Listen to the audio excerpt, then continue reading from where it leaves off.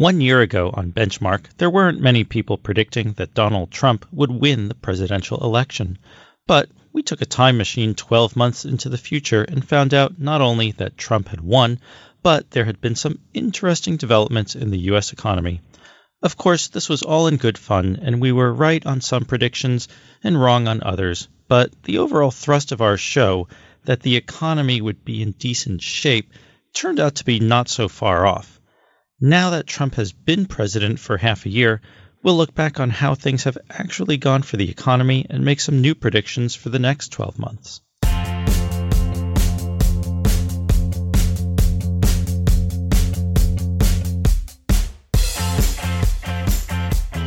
I'm Scott Landman, an economics editor with Bloomberg in Washington. Joining me as a guest co-host is Jeanna Smialek, a Bloomberg reporter covering the Federal Reserve and U.S. economy. She's in our New York studio. Hey, Jeanna, how's it going? Good. How are you? How's DC? Doing great today. It's a hot day down here. Just thinking about a year ago, we did a Benchmark episode where we went into the future and we talked about what it would be like 6 months under Trump.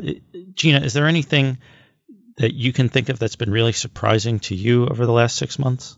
I cover the Federal Reserve, so the most interesting thing has been that he's been relatively quiet about that because it didn't look like it at this time last year. It didn't look like that's what would happen.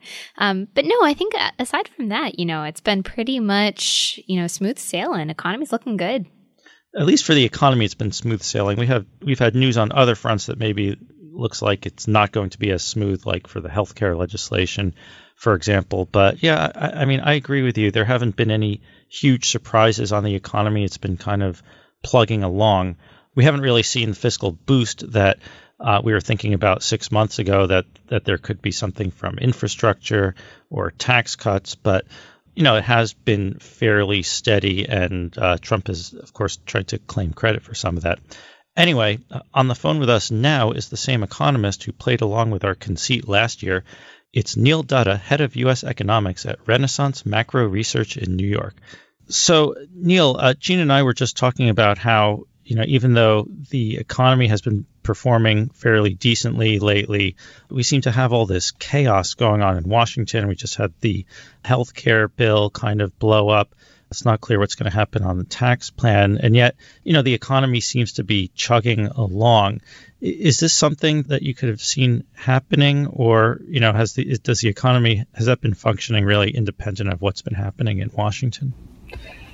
It's a great question. Thanks for having me back. The first thing I would say is that policy uncertainty being high is a fairly and frankly normal feature of this recovery. Really since 2009, whether it was the debt ceiling drama of 2011 or the fiscal cliff debate after the 2012 presidential election. We had a government shutdown, I believe, in 2013. So it's not an unusual, feature of what we've seen over the last 7 or 8 years. And so, policy uncertainty has been quite high for quite some time. And, what we've seen over the first, 6 months of this year is really no different. I guess you could argue that it's surprising given the fact that we have unified government in Washington. But, everyone knew from the beginning that changing healthcare was going to be a tall order. Despite that. So, and in terms of, why the economy hasn't really done much in the face of that policy uncertainty, I think number one, it's because, I think consumers and businesses are used to, sort of chaos in Washington. It's sort of, we've become numb to it in some respects. And I also think that the economy never really needed that much stimulus in the first place. We're closing in on full employment with respect to the labor markets. I think what's important is that the global economy this year has shown significant upward momentum, and that had been a significant drag on the economy really since the middle of 2014, through the middle of 2016. That drag is now fading. And, we've seen sort of almost a synchronized recovery in global manufacturing activity and trade. So you're surprised at the resiliency of the economy given all this uncertainty that's been happening and the lack of any kind of fiscal boost? I don't think it's that shocking. The economy was fine I think what we're learning is that Trump basically came in at the front edge of a cyclical recovery in the global economy. I think that's what we're learning. I mean, if you look at what's been driving the stock market over the first 6 months of the year, it's primarily stronger corporate earnings growth. I mean, yields have come in a little bit. Can you give Trump any of the credit for some of that, or is this is also just part of the economic momentum? No, I mean, I think it's the economic momentum. I mean, I think the global economy was strengthening.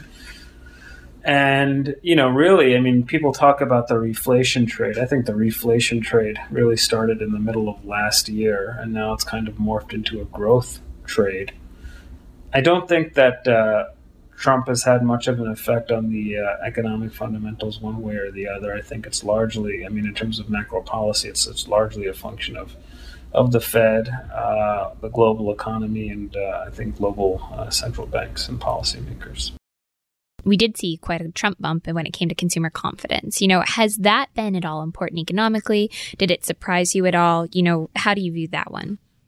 There was a big debate, a few months ago about the hard data and the soft data, right? So, this is the idea that, actual activity measures, things like, core retail sales and core durable goods and, and even to some extent employment were sluggish while these confidence measures were quite strong. And again, I think it's hard to know whether it was Trump or whether it was simply the uncertainty around the election going away and the underlying fundamentals kind of getting a chance to show their face. I think clearly with consumer sentiment and small business confidence, you can make this kind of political argument about confidence surging after the election because of the unexpected outcome, in terms of who won. And you had a unified Republican government, right? So I do think that there is some support for that. But I think in other areas, it's a bit more ambiguous. As I say, I think this sort of disconnect between soft data and hard data really only applies to consumer spending. If you look at other areas of the economy, things. For example, the ISM manufacturing index surged as well, and not unsurprisingly, you're seeing stronger equipment spending alongside that. You've seen stronger actual industrial production too. Neil, let me interrupt you again. What about some of the negative things that we actually talked about a year ago came true, such as the Trans-Pacific Partnership? That trade deal died. They've started renegotiating the North American Free Trade Agreement. There's been reports that undocumented immigrants are being deported, and that's potentially hurting the economy. Are you concerned about any of these factors being constraints on the economy in any way? I think it's too early to tell. I think there's always a lot of sensitivity when you're talking about these subjects. Look at the currencies and how they've performed so far this year. The Mexican peso is one of the best performing currencies this year, and nobody thought that was going to happen. Right? Exactly, right? That would lend support to the idea that the protectionist rhetoric that came out of the Trump campaign hasn't really manifested itself in any meaningful sense in with respect to policy. Now, I think that we still might get the steel tariffs, though. You might get steel tariffs. You may get. You have some enforcement mechanisms going on with softwood lumber, but there are other stories that are not as widely reported. There was a, I haven't run some kind of sensitivity analysis, so I don't know. But for example, the U.S. farmers selling beef to China. That's a pretty significant event. We haven't been doing that for years. But wasn't that something that the Obama administration supposedly set up for Trump to ease, and China to ease? Well, that may well be, but it's let's just look at how the currencies have responded. The loonie and the Mexican peso have strengthened over the last 6 months, right? So, if it were true that NAFTA was being renegotiated in a way that was very detrimental to our major trading partners, that's not the kind of currency action that you'd expect to see. So I think I was reading an article recently talking about how, Trump has maybe caved somewhat to, with respect to the summer visas and things like that. So I think you can make a reasonably strong case that the worst case outcomes that were the market was pricing in with respect to trade, protectionism has probably been avoided. That doesn't mean the policy that we've seen is actually, good. That kind of begs the question, though, like you're saying, the worst certainly didn't come true. Things are looking pretty good.